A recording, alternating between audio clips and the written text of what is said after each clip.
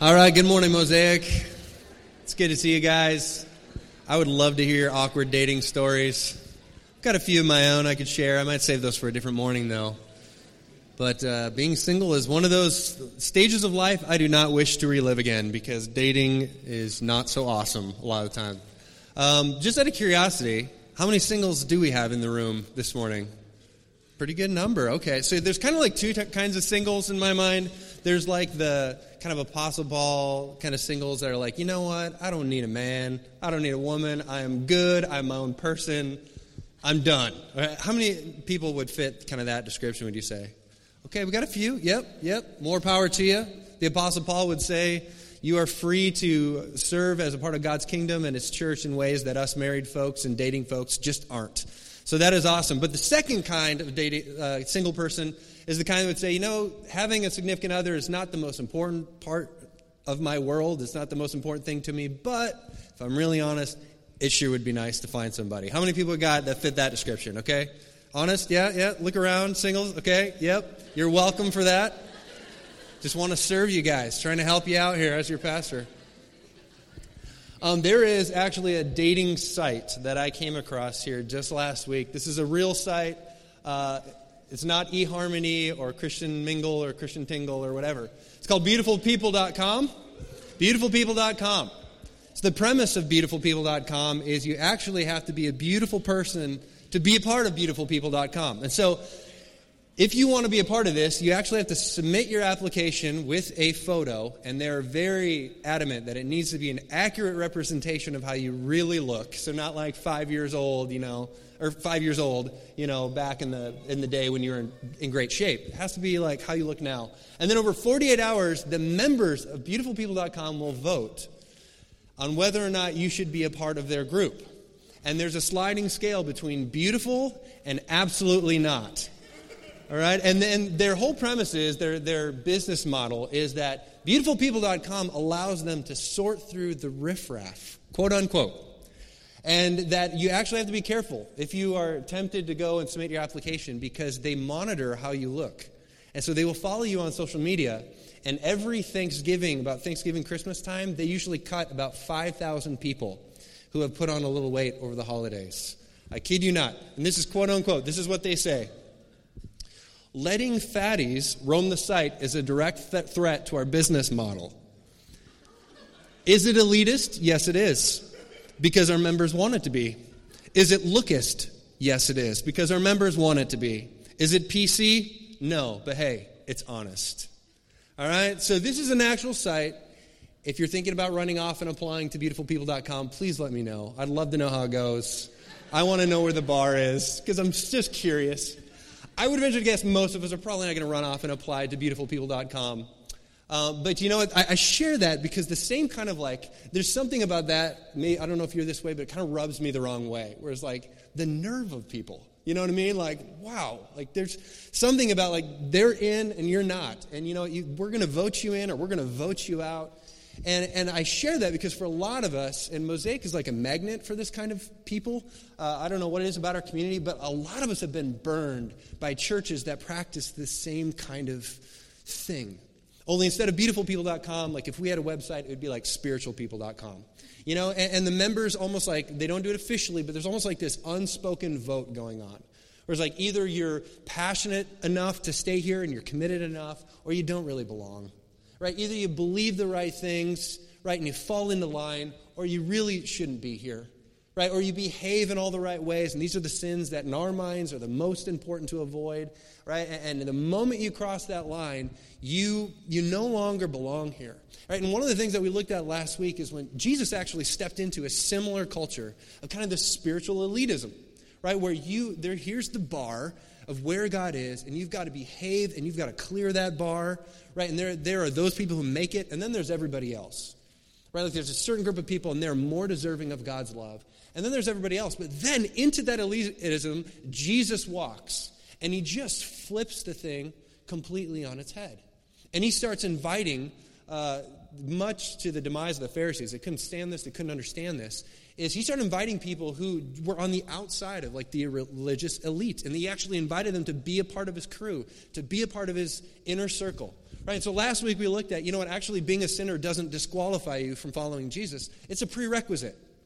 Right? It just is. Like if you want to follow Jesus, every single follower of Jesus was a sinner. And in fact, when you read the Gospels, it's like the more notorious the sinner, like the greater their candidacy of becoming a follower of Jesus. And the people who rejected it were the people who just thought they were all good and they had it all figured out, and kind of this religious elite kind of idea.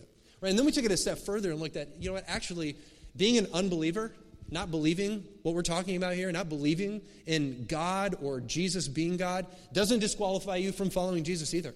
Right? In fact, all the early disciples, none of them believed. And actually, we find that most of them didn't believe until the very end, after Jesus was resurrected. And how much faith does that take? I saw you dead, now you're alive. Okay, I believe what you say. Right? But most of them, all the way to the end. Right? And Thomas, even on the other side of the resurrection, was like, I don't know. And Jesus didn't say, you're out. Right? But he practiced grace, and he just said, follow me. Follow me. Follow me. Belief will come.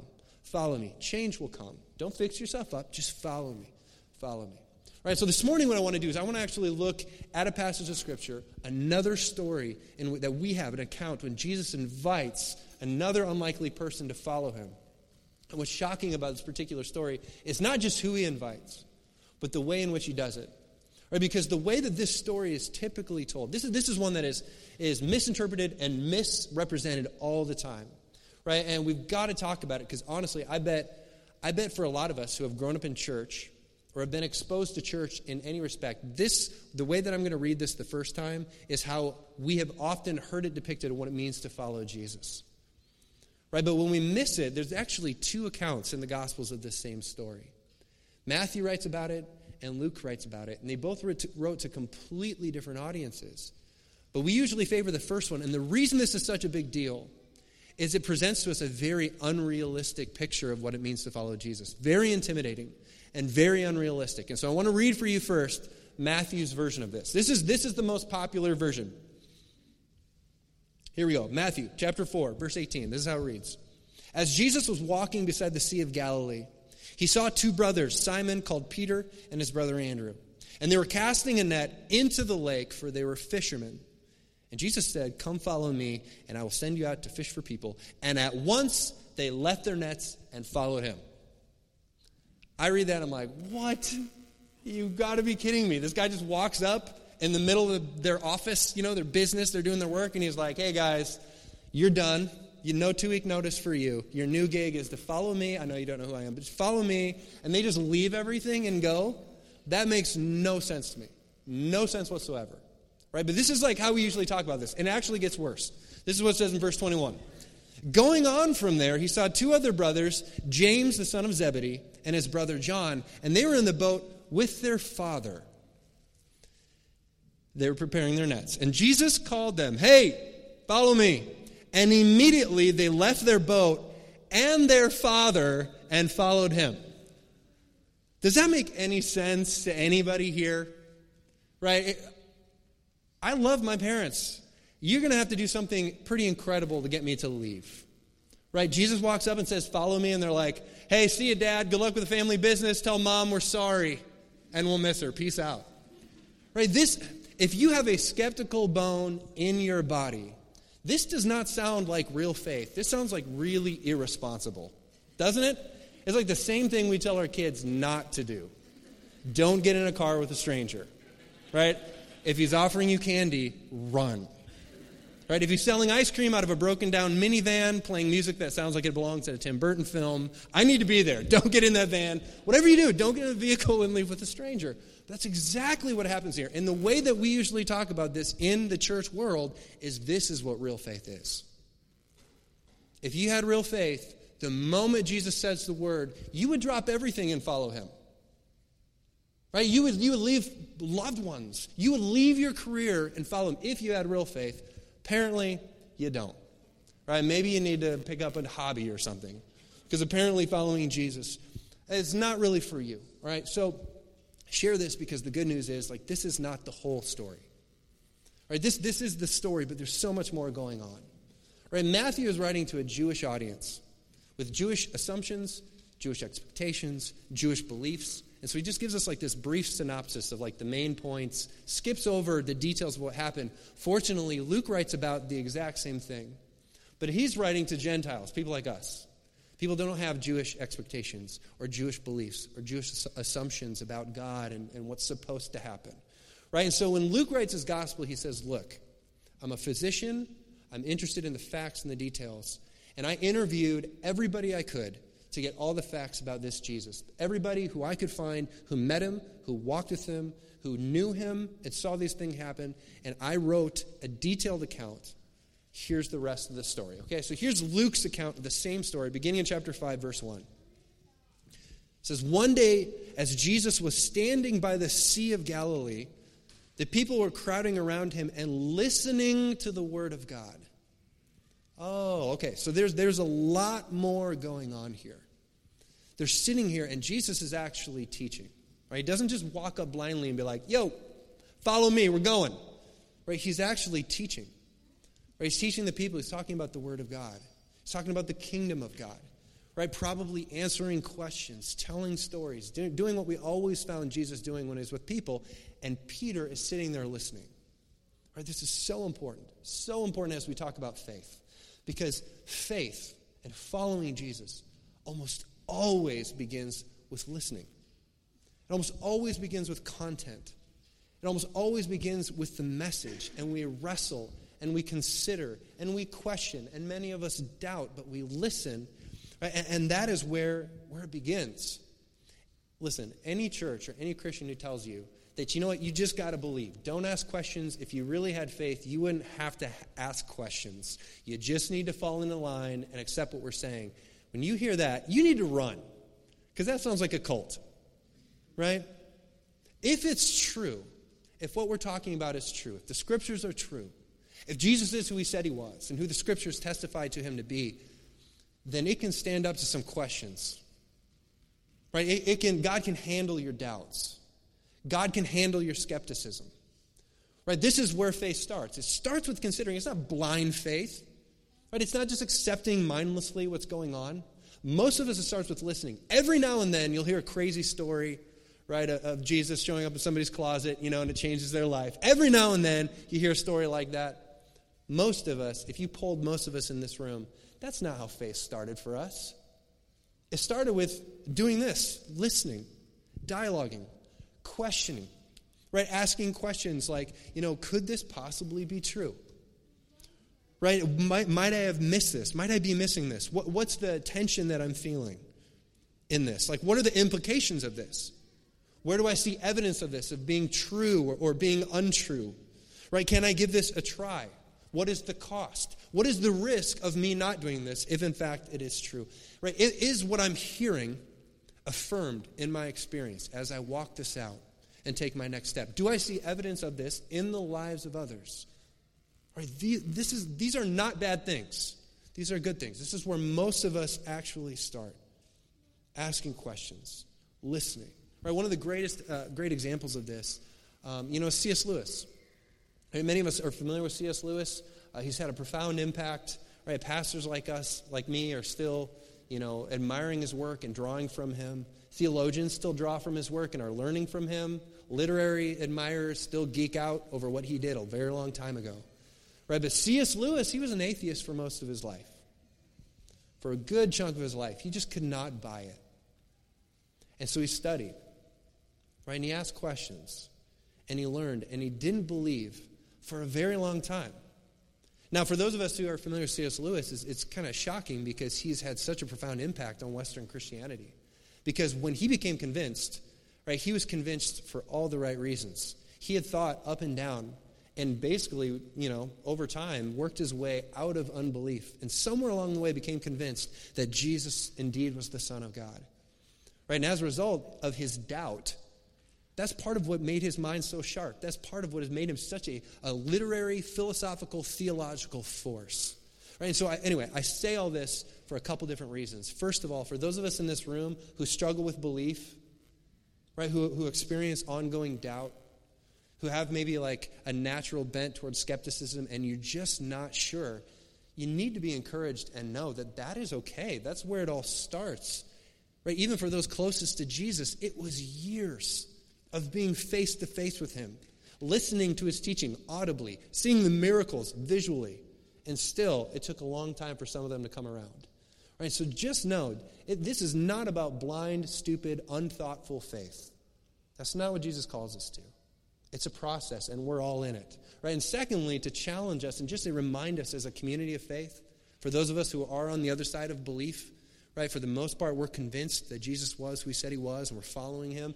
For those of us who call Mosaic home, we just need to be continually creating safe spaces, don't we? Sunday morning, and not just Sunday morning, in living rooms throughout the week, in our relationships with people who are just wrestling and struggling or doubting or just not believing. That's okay. We need to create spaces where people can dialogue, can ask questions, can disagree with us. Right? Jesus was incredibly patient with his disciples. God has been incredibly patient with us, right? And we need to be incredibly patient with one another. Right? Following Jesus always starts with listening. Jesus is teaching, and once you know, that's exactly what Peter is doing. He's listening. Verse 2. Jesus saw at the water's edge 2 boats left there by fishermen who were washing their nets. All right, so just kind of give you a picture of this. Jesus is down by the water. He's teaching. Right? And the fishermen at this time, these are rough guys. Like, these are blue-collar, work hard by the sweat of their brow to provide for their families guys. You know what I mean? Like calluses everywhere, right? Skin is like leather, right? Their hands are like shovels. Right? These are hardworking blue-collar guys. And Jesus is down there. And what would happen is they would fish at night, for the most part, because this is not a lake or a pond. This is a sea. Right? And when the water would heat up during the day, the fish would go deeper, and they didn't have deep-sea fishing back then. So at night, when the fish would come closer to the surface, they'd fish. And then at night, or in the morning, when the sun is up and the fish go deep again, they'd come in, they'd reel in their catch, separate it out, and they'd take the fishing net and stretch it out, and they'd take out the beer cans and the sea, whatever, and seaweed, and they'd clean them. And so the picture that we have is that Jesus is down by the water, and he's teaching. And they're listening. He's teaching, and they're cleaning their nets. They're pulling off the seaweed, and they're listening. Pulling off the seaweed, and they're listening. Weighing, considering, they're on the margins. They're checking this out. They're not in the center. Jesus hasn't asked for anything just yet. They're just listening. All right, and then it tells us that Jesus, he saw by the water's edge, left there a boat by the fishermen who were washing their nets. And so in verse 3, he got into one of the boats, the one belonging to Simon, who's Peter, and he asked him to put out a little from shore. Okay, so notice this. Notice how the relationship between Jesus and Peter begins. It is not, well, you need to sell everything and follow me. It's not, are you willing to die for me? Right? It's not, hey, either I'm Lord of all or I'm not Lord at all. So either you're all in or you're all out. That's not how it began. Right? It began with Jesus asking Peter to inconvenience himself in a small way. The crowd is gathering, right? He says, Peter, can I borrow your boat? Right? Will you put me out a little bit so I can speak to the hills where these people are and address them? Right? So this is how it begins. There's listening, and Jesus asks him to take a first step, which really is just inconveniencing himself. Can I borrow your boat? That's it. And it tells us, then he sat down, and Jesus taught the people from the boat. So again, everybody's listening at this point. So Peter and the boys have been listening. They've been listening. He's taken a first step. And then it says this, verse 4, when he had finished speaking, we don't know how long this was. It could have been hours. We don't know. When he had finished speaking, he said to Simon, put out into the deep water and let down the nets for a catch. Okay, so now Jesus is asking him to take a second step, right? A bigger step. He's saying, all right, I want you to do something that you've done 1,000 times and you've done it your way, but this time I want you to do it my way. All right, I'm asking you to trust me, to step out in faith and do this one thing. And then listen to Peter's response, and I love this. He says, okay, because you say so. Or no, I'm sorry, verse 5, let me back up. Simon answered, Master, we've worked hard all night and we haven't caught anything. Master, again, not God, not Son of God, not Lord, not Divine One, not Prophet, just Master, just Rabbi. Rabbi, we've worked hard all night and we haven't caught anything. He's being honest with Jesus. He's pushing back a little bit. right? He's saying, look, we went fishing when you're supposed to go fishing, and we didn't catch anything. And we're tired. And I'm a fisherman, and you're not. It's like, I'm glad, I hear you are a great carpenter, and the rabbi thing seems to be going pretty well. If I ever need a shed or a theological course, I'll call you, but I'm the fisherman. This is not when you fish. We've already done it for a long time. We're wiped. But then he says this. He says, but because you say so, I'll let down the nets. All right, so I'm not convinced necessarily. I'm not buying it. Not because this makes strategic sense. Not because I think this is really going to help me in any way. Not because I'm necessarily, buying what you're smoking or selling, right? Not because I want to. But I have enough respect for you. But because you say so, all right, I'll give it a try. And I just want to, just as an aside, I want you to just think for a moment what hangs in the balance right now. In this one little decision. Right? Peter has no idea who Jesus is at this point. He's not convinced of Jesus' divinity. He has no idea that his life is about to change over the next 3 years, that he's actually going to leave everything and follow Jesus. He has no idea that after Jesus ascends into heaven, before he does, he's going to actually commission Peter to lead his church. He has no idea that he is going to play a part in changing the course of human history. And by the way, crazy to think, 2,000 years later, we're in this room on the other side of the world, and we can trace back part of the reason we're here all the way back to this moment when Peter has to make a single decision, and Peter is clueless. He has no idea what hangs in the balance. All he knows is that in this moment, Jesus is calling him to take a step of faith and to act in obedience of this one thing that Jesus has asked him to do. This one thing. Right? All that to say, we never know, you never know what hangs in the balance of a single decision. You or I. Peter has no clue. All he knows is Jesus is saying, this is the next step. I'm asking you to do this one thing. And Peter does. And if you grew up in church, you know what happens next. When they had done so, they caught such a large number of fish that their nets began to break. So they signaled their partners in the other boat to come and help them. And they came and they filled both boats so full that they began to sink. This is the first time that the lights start to come on for Peter. It's the first time he starts to think, okay, there's something going on here with this guy that's bigger than me. And I don't know what it is. He doesn't know a whole lot, but this is the first time there's this spark of belief. In verse 8, when Simon Peter saw this, he fell at Jesus' knees and he said, "Go away from me, Lord, for I am a sinful man." Right? This is the beginning of what would be Peter's journey. Right? And again, this is not blind faith. Choosing to walk and follow Jesus, it wasn't blind and it certainly wasn't immediate, which Matthew's account kind of leads us to believe if we don't know the rest of the story. No, it began with him listening to Jesus teach, cleaning the nets, listening to him teach, cleaning the nets. Right? And then a single step. I want you to inconvenience yourself in this one thing, Peter. I want you to borrow me your boat, put me out a little ways. Right? And then there was the next step. Peter, I want you to go do this one thing that you've done a million different times, but I don't want you to do it your way. I want you to trust me and do it my way. And then what ends up happening is he actually sees the fruit of that. His one small act of faith intersects with God's faithfulness, and he sees for the first time, even though he doesn't know a whole lot, what he does know and what he will learn in the weeks, months, years to come is that this Jesus can be trusted. Right? And I might not trust him with my whole life or all my stuff, at least not yet. But I'm going to trust him with this next step and this next step and this next step. And after all of that, finally we get to where Matthew just kind of jumped to in his account. And then Jesus said to Simon, "Don't be afraid. From now on you will fish for people," which I don't think he had any idea what that meant. I think he was just like, "What? Okay, but whatever you say, fine, yes, I'm going with you." And so they pulled their boats up on shore, and they left everything, and they followed him.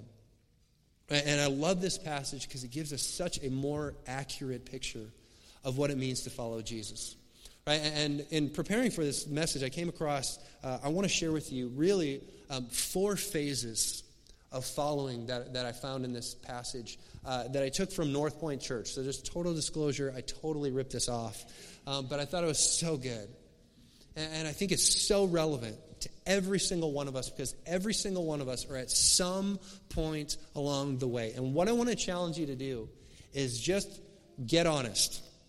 And I know this is church and this isn't the place for that, but I want you to just consider getting honest and ask, like, where am I really in this journey? Not to grade yourself. It's not like Christian 1.0, 2.0, 3.0, 4.0, straight A Christian. It's not like that. Right? But just to get honest and just get an accurate picture of maybe where you're at this point in your journey. Right? For some of us, for some of you, you're in the sit and listen phase. You're in the sit and listen phase. Coming to church and listening to a pastor who knows how you feel about pastors is a big deal. Right? Because every church is different. Some of them are really different. They can be weird and bizarre. Right? Some of us, and again, Mosaic, man, we are a magnet for people who have been burned at different points in our journey by Christians and churches and pastors, just bad experiences. And for some of you, just being here is a first step, and it's a big step. Right? Yesterday I was in Target, and I ran into a gal from our community, and she's got a really good friend who's going through a rough divorce right now. Just ugly. And so she invited her. She said, I think you should really come check out Mosaic. Right? And she said, why in the world would I want to go to church right now? The last thing I need is a group of Christians judging me as I go through this. And she said, well, that's why you need to come to Mosaic. She said, that's not what's going to happen. It's not what's going to happen.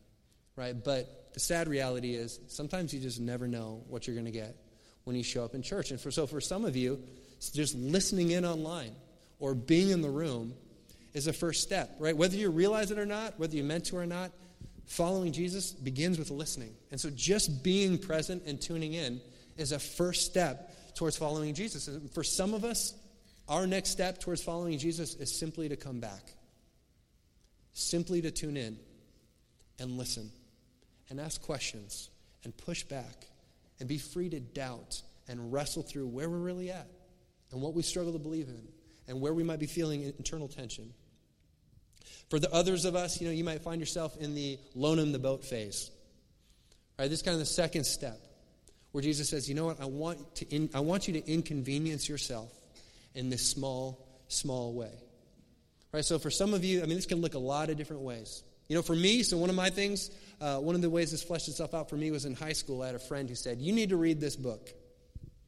You really need to read this book. And I think part of it was because I was that elitist kind of religious jerk at that point. Right? I had just come back to the church, and I had swung to the other side of the pendulum. And he's like, you need a pharisectomy, this book will do it. Right? And so I picked up a book called The Ragamuffin Gospel by Brennan Manning, and it wrecked me. It wrecked me. And I was introduced to Brennan Manning, who would forever change the way I came to understand God. Now, in high school, I had made an art form out of not reading. I never read anything. You know what I mean? It's like introduction to the first chapter, last chapter, write the paper, I never read. Was it an inconvenience? Absolutely it was. But man, looking back, I am so glad that I leaned into that. For some of you, you've been here, you've been listening for a while. You're kind of like permanent visitor status when it comes to Mosaic. You just kind of sneak in the back, sit in the back, sneak out a little bit early. We're not really connected here. And maybe for you, the next step is taking that next step and coming to starting point. Right? And just hearing more about the story of Mosaic and who we are and what we're about. Right? And why we do some of the things we do and why we don't do a number of things that other churches do.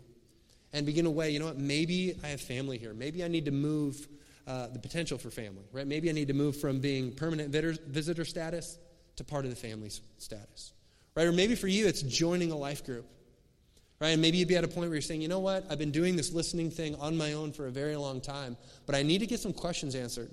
Right? I need to be able to bounce stuff off other people. Right? I need to be able to wrestle, and I need other people to maybe come alongside me and help me take my next step towards following Jesus. Right? I can't tell you exactly what that is. Is it inconvenient? Yeah, it's inconvenient. But for you, it might be the next step.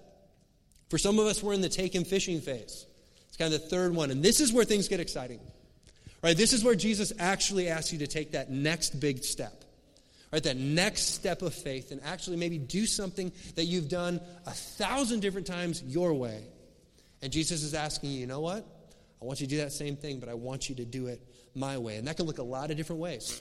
Right? Maybe for you, if you're really, really honest, it's like You'd have to admit, you know what, for the last season of my life has really been about me, and I'm really not serving anybody else.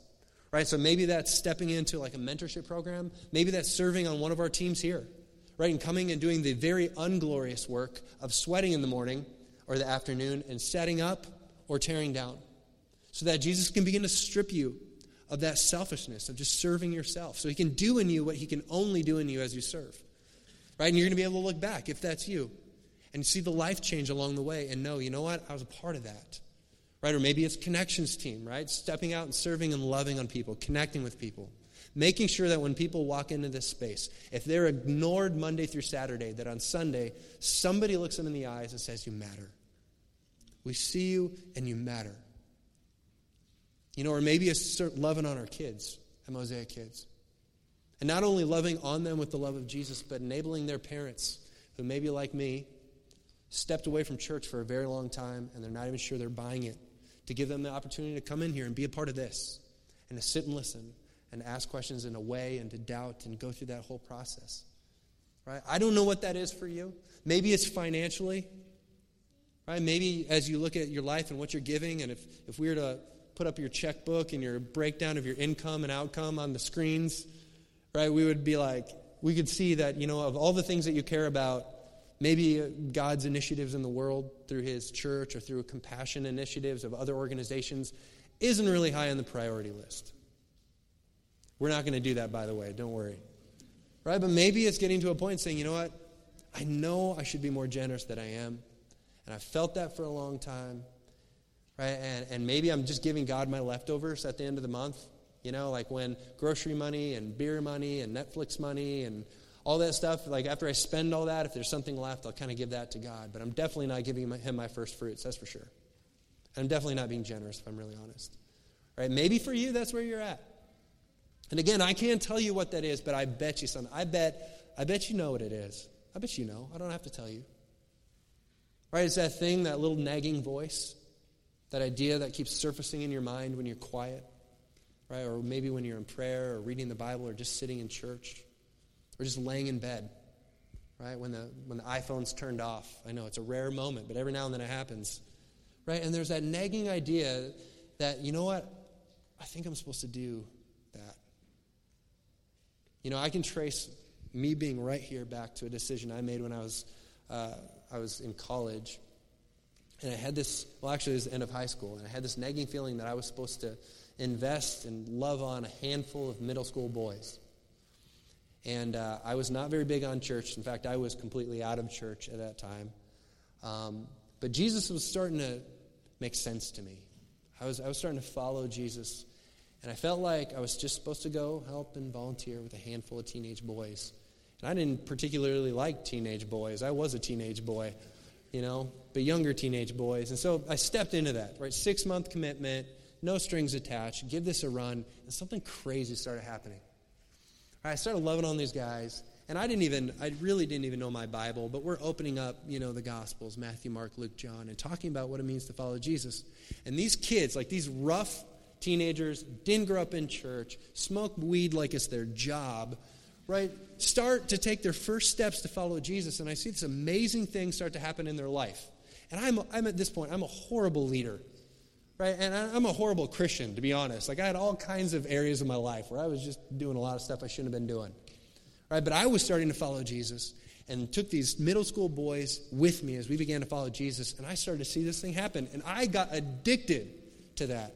And 6 months turned into a year, turned into 2 years, turned into 3 years, turned into 4 years. Eventually I got paid to do it. And all along the way, just step by step by step, God was wooing me. And my small acts of faith were intersecting with his faithfulness. And I was hooked. And now I'm a freaking pastor, which still weirds me out. And if Jesus would have told me that at the beginning, I would have been out, right? If it would have been like, Jesus or Aaron, drop your nets and follow me, and I will make you a pastor of men and women. I'd have been like, I'm out. No interest, you know. I'm going to keep bartending. But here I am. And the crazy thing is, I would not trade this for anything in the world. But it did not start with leave everything and follow me, sell everything and follow me, abandon your family and follow me. It was one step at a time. One step at a time. Right? And for some of you, right? This is your step. It's jumping in, it's serving, it's giving, I don't know. You tell me. Right? And for some of you, you're in step 4, right, which is leaving the nets and follow him. And you've been sitting and listening, right, and you're at a point where even though you don't have all your questions answered, when it comes to Jesus, you know enough. Right? And you know, like, you just got to stop playing games with yourself where it's like, I'm going to work on this area and totally just do what I know God doesn't want me doing over here. And then we'll work over here, and then I'm going to start fudging over here. And you just got to stop and say, you know what, I'm going to follow Jesus. And I don't know what it's going to be like. You know, I don't have all my questions answered, but I do know enough to know that I need to follow him. Right? And maybe for you, it's getting baptized. Right? Calling on the life of every believer to publicly say before your church family, I belong to Jesus. Right? And you're in luck. We've got one coming up in August. And if that's you, connections card, fill it out, let us know. If you have questions, be happy to answer them for you. All right, so all that to say, this should be, I'm going to cut myself off. This should be both encouraging and challenging news to all of us. For those of us who really struggle with doubt, you know, you're kind of a natural skeptic or just more inquisitive than some other people, and you just struggle to believe along the way, this should be tremendously encouraging because God is not calling you to just believe mindlessly or to give up everything right now and follow him. He's just calling you to take the next step. Right? And for those of us who have been in this journey for a while, right, and we've had the name Christian right here for a while, this should also be challenging because this is not something we ever graduate out of. There's always the next step. There's always the next step. And I wonder if some of us were really honest, you know, we would have to say that, you know what, I like to think that I'm at leave your nets stage of following Jesus, but most weeks, if I look at the decisions that I make and how I prioritize my relationship with Jesus, it actually looks a lot more like sit and listen. Barely am I really open to even being inconvenienced by God, let alone taking a step of faith. Right? And so it's challenging, and it should be challenging because you can be a Christian and not be a follower of Jesus. Right? You can come to church every week and not be a follower of Jesus. All right? And so I challenge you. I challenge you to ask yourself with all honesty, where am I really at? What is my next step? Right? And am I willing to take it? Because you have no idea what hangs in the balance. Let me pray for you. Lord God, as we come before you as a community of faith, as people who are all over the belief spectrum, the unbelief spectrum, Lord God, I pray that in this moment, as we come before you, right, and we play some music and we sing some words, or maybe just in the quietness of our own heart, right here, right now, that you would help us to get really honest about where we're at. And in the hours to come, and maybe just in the minutes to come, Lord, that you would make that next step that you desire for us to take crystal clear. And that we would have the courage to take that next step. And Lord God, I thank you that you are a God that invites us into a process. That it's not all or nothing, right? But it's something. It's the next thing, and the next thing, and the next thing. I thank you that you're more patient with us than we are patient with ourselves and with each other most times.